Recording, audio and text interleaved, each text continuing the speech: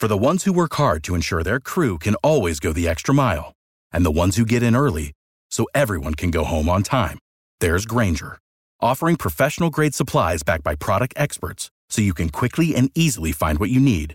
Plus, you can count on access to a committed team ready to go the extra mile for you. Call, click Grainger.com, or just stop by. Grainger, for the ones who get it done.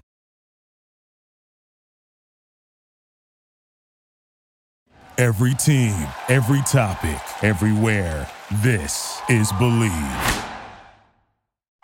Oh, hit it, sacked! Oh, baby, what a play! This is Jeff Fedotin with Believe in Chiefs on the Believe Network, Kansas City's #1 sports podcast network, the only place with a show for every team in KC and more. We believe in our teams. Do you believe? On this week's show, former Kansas City Chiefs offensive lineman Joe Valerio and I discuss the latest news involving Orlando Brown and Frank Clark. But first, Joe, I'm editing Christian Okoye's autobiography. We had him on the show and teased his book, and I'm sure we'll have him on again in the fall when the book is published. Anyhow, I wanted to share a nugget that you may or may not already know, just because since you were somebody who was endorsed by Reebok when you're playing, wore the pumps, I'm sure you remember the Dan versus Dave campaign. Yeah. The two decathletes. Yeah, well, great Netflix series on that. There's a great, or I don't know if it was Netflix, but there's a great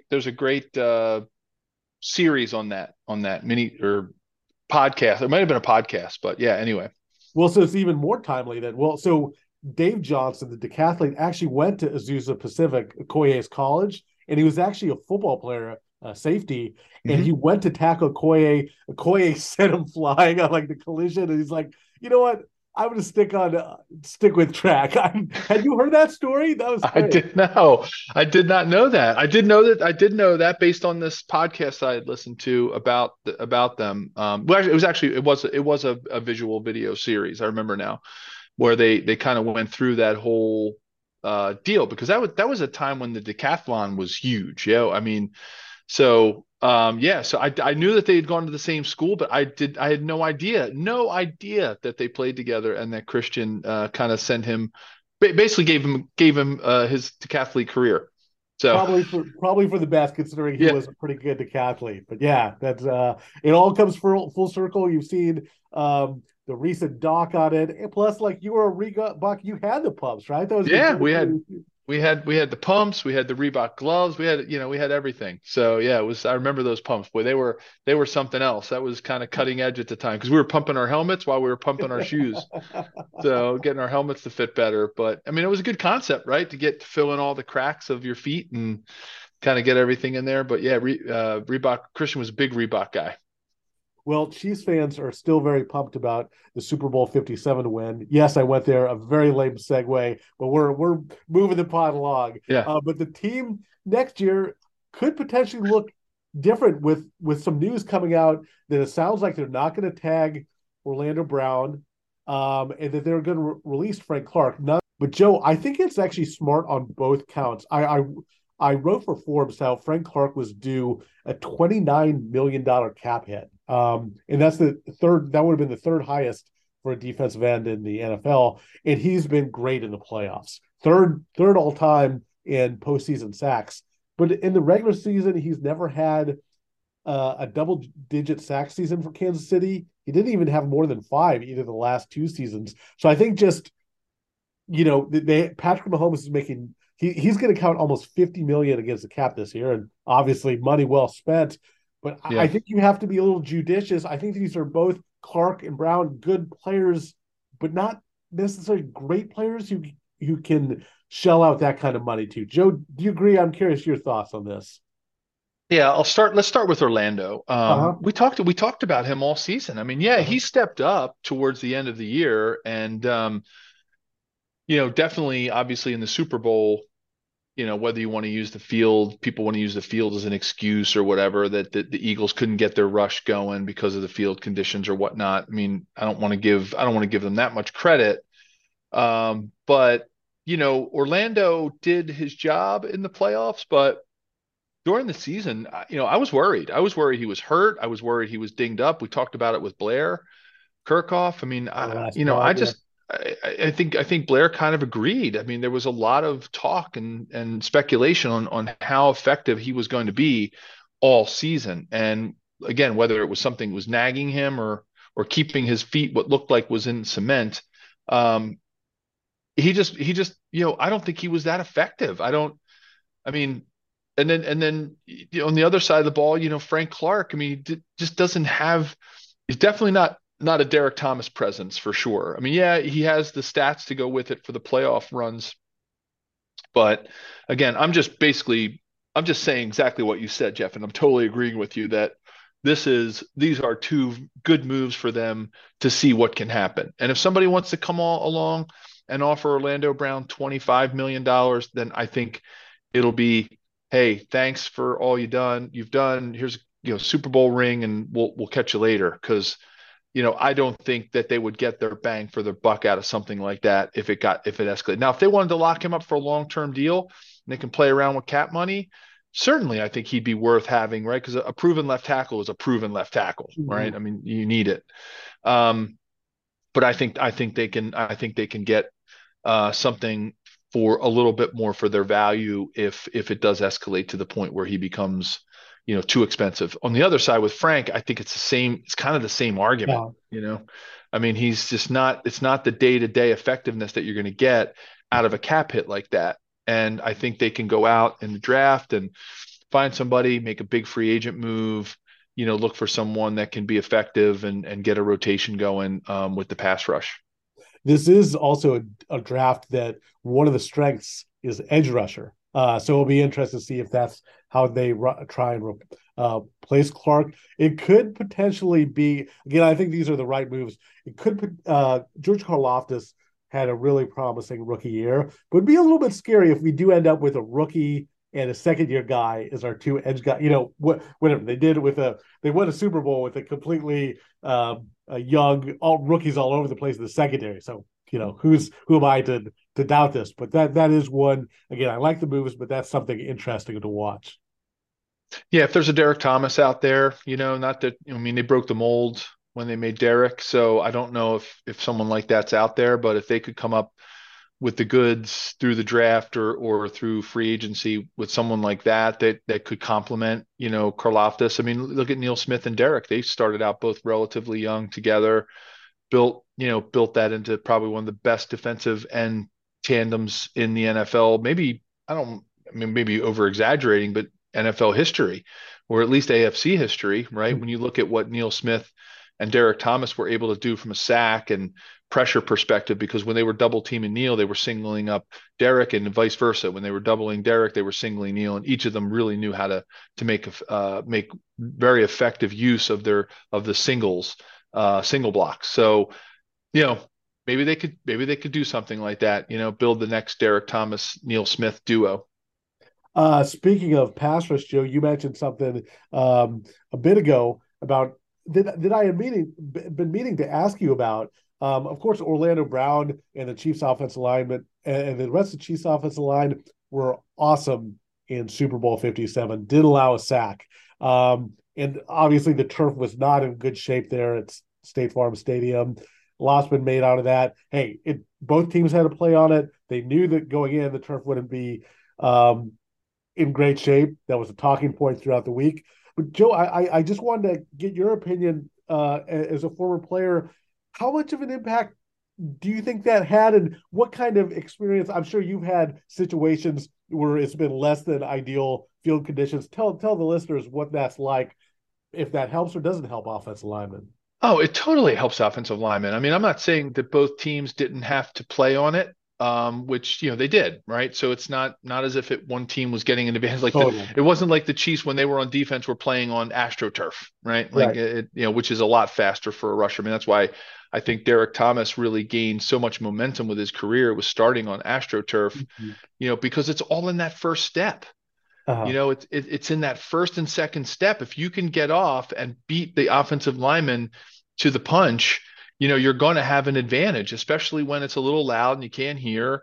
And I'm not saying that Super Bowls are super loud venues, but still, nonetheless, I mean, it just slows you down as a speed rusher and as a pass rusher if you can't make the moves that you need to make, because there's only so much you can do with power, right? And if you're using speed as your sort of main strength of your pass rush, those first two steps are critical. And you saw a lot of times, guys were like Hassan Reddick was slipping. I mean, his feet were coming out from under him, and that totally helps an offensive lineman, because as an offensive lineman, your base is always there, right? You got to keep a strong base.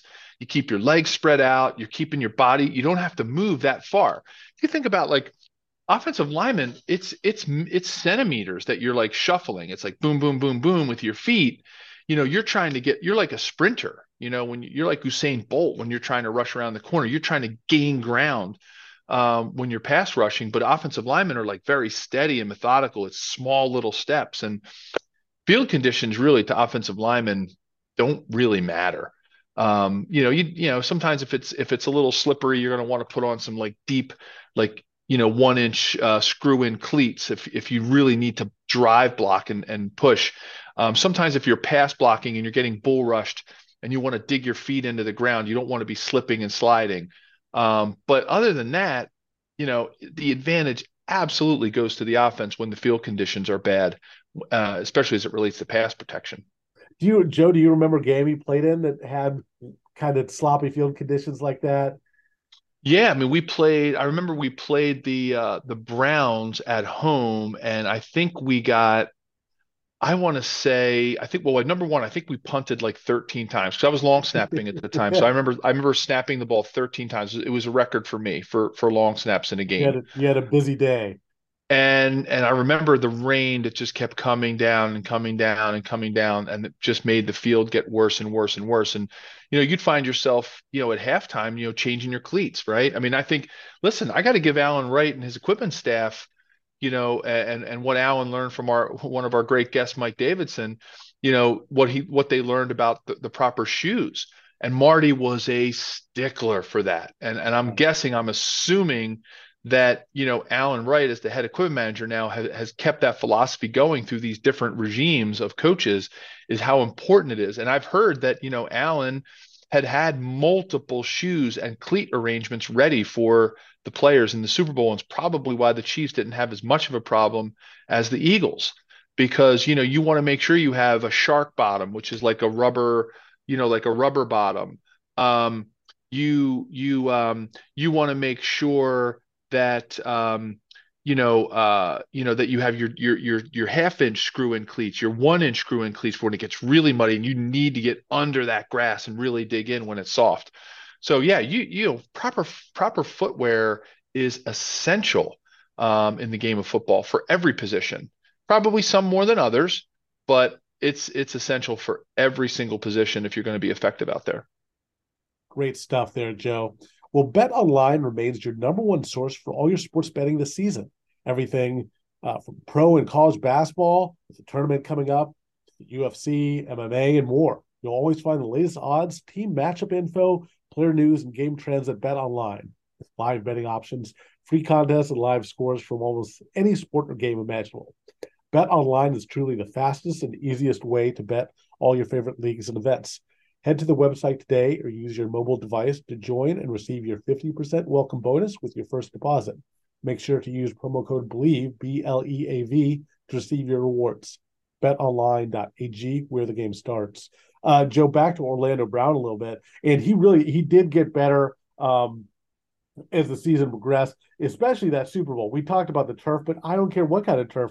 Zero sacks, especially when Patrick Mahomes was still limited by that ankle, and that was such an important, going to be such a determining factor in the outcome. But he did it, so he had a really good playoff run. This one of the stories of the playoffs, of course, we just mentioned the Mahomes injury. He was injured against the Jaguars on an Arden Key hit, a Jacksonville Jaguars player. It looked to me like Brown was kind of the culprit for that he allowed that rush. So I think Brown is a good player, but I don't think right now the franchise tag for offensive tackle is like $20 million. That's a lot, that's a lot of money for him. I think That's my take on this. No, I couldn't agree more, Jeff. There's a million cliches that are popping into my head right now. Is the juice worth the squeeze? Cost benefit analysis, right? Like there's just so many things. We do it every day in our lives, right? We decide what kind of cars we want to drive, where we want to eat. If you want to go out to a restaurant, where are you going to get the most bang for your buck? Or is another cliche, right? And I just think right now, given what they went through with this season and where they're looking at for next season, they're going to have to make some tough decisions about cost benefit analysis and whether or not Orlando Brown brought more benefit for what the cost would be. Or even, look, I'm not saying that even if they went out and got somebody that was better than Orlando Brown, that's going to be hard to do. I'm going to give it. Right. I'm going to give Orlando Right. Brown some credit. Yeah, Let's give him absolutely. some credit. He's a seasoned veteran. He's a Super Bowl champion. He's got championship DNA. He's got pedigree from his dad playing in the NFL. Like he's the real deal. Don't get me wrong. I'm not disparaging or being critical of Orlando Brown in that sense. I think what it really comes down to is, could they get more out of the dollars that they would have spent, even if they get somebody that's worse than Orlando Brown, right? They might, but and at what percentage, right? Is this player that they get to replace him at left tackle, if he's 10% worse than Orlando Brown, is it worth having $10 to $15 million to spend somewhere else? Right. Right. So, that's what Brett Veach is going to have to do. That's why GMs get paid the big bucks. Totally agree. And I think absolutely they will find probably the player who replaces Brown probably will be worse, but I think it's going to be a wise decision. It's interesting. The Chiefs are right now. One challenge they'll have is all of a sudden Patrick Mahomes' money is counting a little bit more against the cap. It really started to escalate, but that's the good problem to have. That you got to pay a great player by Mahomes. But it's going to be interesting to make these. They're going to have to make some of these tough decisions. And Frank Clark, the same. That I thought he was a good player. He was so key. I mean, against he had 1.5 sacks against the Bengals. The story of that game was the Chiefs pass rush just dominating the Bengals front, and Frank Clark was a huge part of that. He on the first quarter, he just set the tone against Joe Burrow and the Bengals. So they're going to miss that. Joe, it's also interesting when I was first looking at the Chiefs. So much talk on the draft and Kansas City and stuff. I'm like, wow, the Chiefs have such a complete team. They don't have a whole lot of needs. Like, maybe another receiver, but like they're really, I think, the most complete team in the NFL. Now you look at it, and obviously free agency, they might fill some of these needs. Now you have two really real big needs: offensive tackle and defensive end. They'll miss Clark and Carlos Dunlap, who's kind of a longtime vet. He could potentially retire. So now I'm seeing two pressing needs, which may or may not be filled before the draft. Yeah, I mean, Jeff, just look at anybody could Google Chiefs free agents for 2023, and it's a pretty interesting list. I'd like to go back and look at year by year. I haven't had a chance to do that yet, but I'd like to go back and I'm curious to go back years and say, have we really had a free agent? Could it be a free agent? Bust out like this than we've ever seen before, right? Of course, the two huge numbers, right, with Clark and Brown, like with I think it's like 16 and $15 million, right? 16 for Orlando and 15 million for Frank Clark, right? But then the next one down is Juju Smith-Schuster, which is like 3.7. When you look at what their like value is to the team as far as like I guess a salary, or whatever market value, and then that's it. So there's a $12 million drop, but there's a lot of players in that middle. When you just start listing off the names, Juju, Carlos, Derek Nottie, Andrew Wiley could be another hole at right. Listen, right. Now here's my Ronald Jones, Blake Bell, or Cole Hardman. I mean, my God, Thornhill, Justin Watson, Tommy Townsend, Kalen Saunders. I mean, it's crazy. Joe Fortson, Nick Allegretti, right? A name we talk about a lot as Nick's the guy that I'm most fearful that's going to leave. I think he's going to get a really, really nice deal from somebody. and he's not going to be able to turn it down. You know, I think so too, Joe, because I think I mean, he's started for the Chiefs. I think he's a starter caliber. I think if I'm a team, I don't know, like the Bears with a lot of cap room and a bad offensive line, I sign him, plug him in. I think he could be a long time starter for that team or yeah. somewhere. So think about it this way: once a player gets a ring, now obviously I never had a chance to win one, so I don't know how that feels, but I would imagine that once you get a ring, as much as you might love a city, the same way that Jen and I love Kansas City, living there, you know, the money talks, and if somebody comes after any of the players that I just rattled through, which I didn't even name them all, you know, they've already got a Super Bowl ring, maybe two. Some of them have two, and they're thinking, man, now I get a chance to, I'll always have that Super Bowl ring. I'll always have my time in Kansas City playing with Patrick Mahomes and Travis Kelce and two great first ballot Hall of Famers. And, I had opportunity to be with them and do the things and play for Andy Reid. Now I'm going to go take care of my future and provide and make some generational wealth money, right? Where they go out and they take a $5-6 million deal that's irresponsible money that somebody offers a player like that because they have a need to fill, like a Nick Allegretti, right? Like they have a Andrew Wiley, right? Somebody could see what he did in the Super Bowl and offer him just ridiculous money that he, as much as he loves Kansas City and he's kind of grown up here, with this team, he might go somewhere, right? He's got the rings. He's got the starting, cachet. He played in a great city, all those things that I mentioned. And then I just hope it doesn't create too much for this team, and that we at least have some semblance of the crew that won us the Super Bowl. Yeah, Joe, piggybacking on that, Blair Kirchhoff, the Kansas City Star sports writer, when he was on our pod last week, made a good point along the same lines of what you're saying now, is that he thinks, next year, this isn't going to be, in 2023, it's not going to be a run it back season like we had, where we had basically the whole team back. It's going to be a different set of players. Now, I still really like the Chiefs' chances. They're going to have Andy Reid and Patrick Mahomes and Kelce and Chris Jones, and that rookie class that did so well should be more experienced and even better. But we're going to be seeing a different team next year for sure. Yeah, definitely. It's definitely not a run it back for sure. And we saw what that did. That didn't really get us the next ring. So maybe that's okay. Maybe totally okay. And Joe, we have one important topic to discuss here.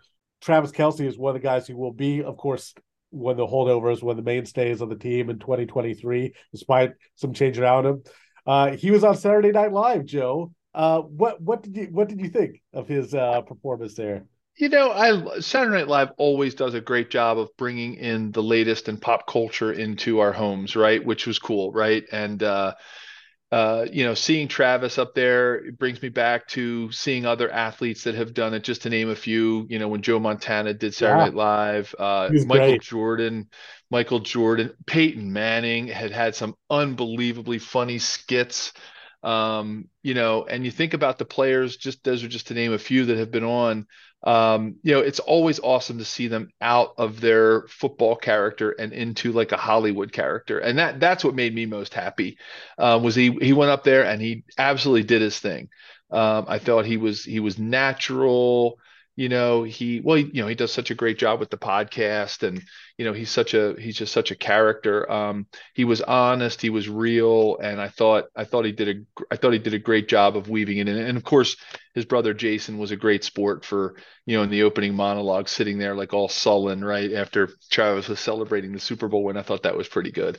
He was good. He was in a skit too. I encourage fans. So I thought Kelce was really good. I thought some of the skits he was in were a little bizarre and out there, almost some a bit of a creep factor. But I thought he was often the best part of these skits. And I encourage fans, Kelce and listeners here, to go out and check out Saturday Night Live on Twitter. There is a clip. I thought the best skit he was in didn't make the cut, and Creed Humphrey is actually in this clip too. It's kind of poking fun at a United Way thing, and anyhow, just check it out. It's worth watching if you haven't seen it before. Yeah, definitely. He's a riot. I mean, Travis is funny, and he does such a great job with his brother in the podcast. So yeah, I thought he was a natural. I mean, it was funny that Kelsey Ballerini was, Kelsey. I know they made that joke in one of the promos, and if they got married, she'd be Kelsey. And which is funny because I had just seen Kelsey Ballerini at the Grand Ole Opry in Nashville not too long ago, which was funny because it was kind of like all these worlds were colliding for me. Like I had just seen her in concert, and then Travis Kelsey with the Super Bowl, so it was kind of fun to see them out there together. Did you have a favorite skit that Kelsey was in? I mean, you're right. He was great in all of them. I got to be honest. I kind of just liked his opening monologue. I just thought, Yeah, that was good. I just thought he did a good job. He was pretty natural. You could tell he wasn't reading too much. He had taken the time to kind of memorize some of the lines. I mean, some of the non-actor or actress hosts, sometimes you can tell that they're like, they've never done like live TV before like that, and you could tell they're reading the cue cards and whatnot. But and I got to agree with you. I thought my favorite too was, if I'm looking at the favorite other than the monologue, was definitely the one that got cut, that didn't make the cutting room floor with Creed Humphrey, because that just, I love those ones that play on the United Way.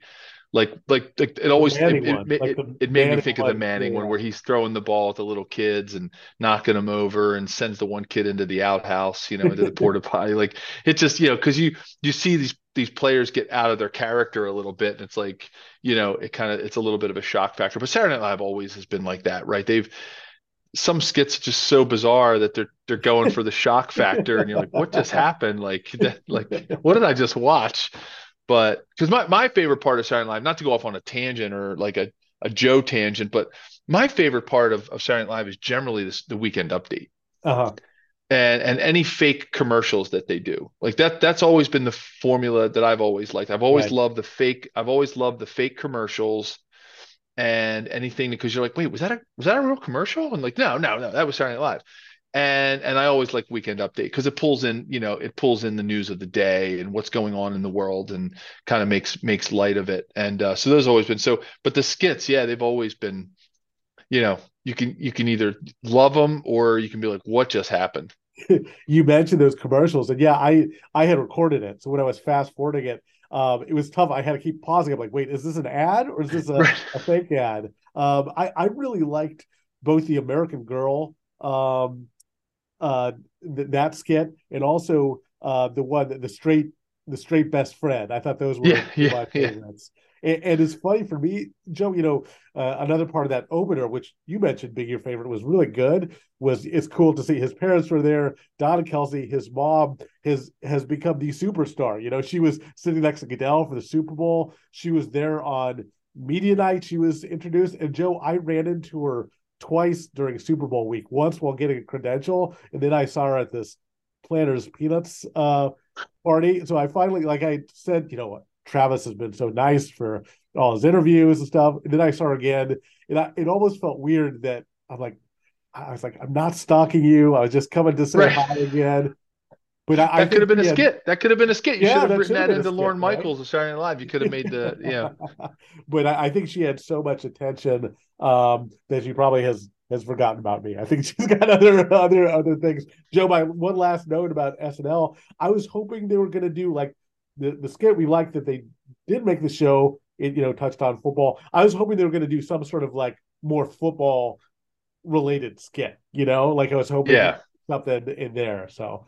Yeah. But he, it was great. Like I said earlier, to see Jason and them yucking it up a little bit. And, he, and then when his imitation of Patrick Mahomes, that's why I kind of like. Oh, that's right. That was great. I just thought that was great. We were cracking up at that one because, that was spot on. And, it shows that they have such a good friendship. They can make fun of each other and, have a good laugh at each other's expense. So, it was interesting. I mean, it'd be interesting to see if somebody like a Patrick Mahomes would ever go on and host, because we know some other quarterbacks and, superstars like that have. I don't know if that's kind of in Patrick's purview, if it's something that would ever, because he does, obviously does a great job on those State Farm commercials, right? With the I love the one with the bath bombs and the jazz bath that he does with the trainer that comes out, when he's talking to his State Farm agent. But so I could maybe see, exactly. I could maybe see I could see Patrick doing Saturday Night Live at some point in his career. Definitely could see Andy Reid doing it. I think I think Andy's a closet kind of performer. Like I think he's probably really, really funny in his quiet moments. I know he tries to keep the cool, but he's inside. He's like a closet comedian. I think he is, at least. I think the thing with Reid is he's such a workaholic that he couldn't have been on this last week because it was combo. Like he has 2 weeks of the year he takes off. Yeah. I'm not sure he'll spend it filming, but you would think Mahomes would be the next candidate to follow. Like you said, the Manning brothers have both been on individually, Montana. So you think hopefully we'll get to see him on SNL soon. Well, if you enjoyed this show presented by Bet Online, please subscribe. We're available on your favorite directories, iTunes, Spotify, Google Play, Stitcher, Luminary, and TuneIn. Thanks for listening, and we'll be back next week. Thank you for listening to Believe. You can show support to your host by subscribing to the show and giving us a 5-star rating on your preferred platform. Check us out at Believe.com and search for BLEAV on YouTube.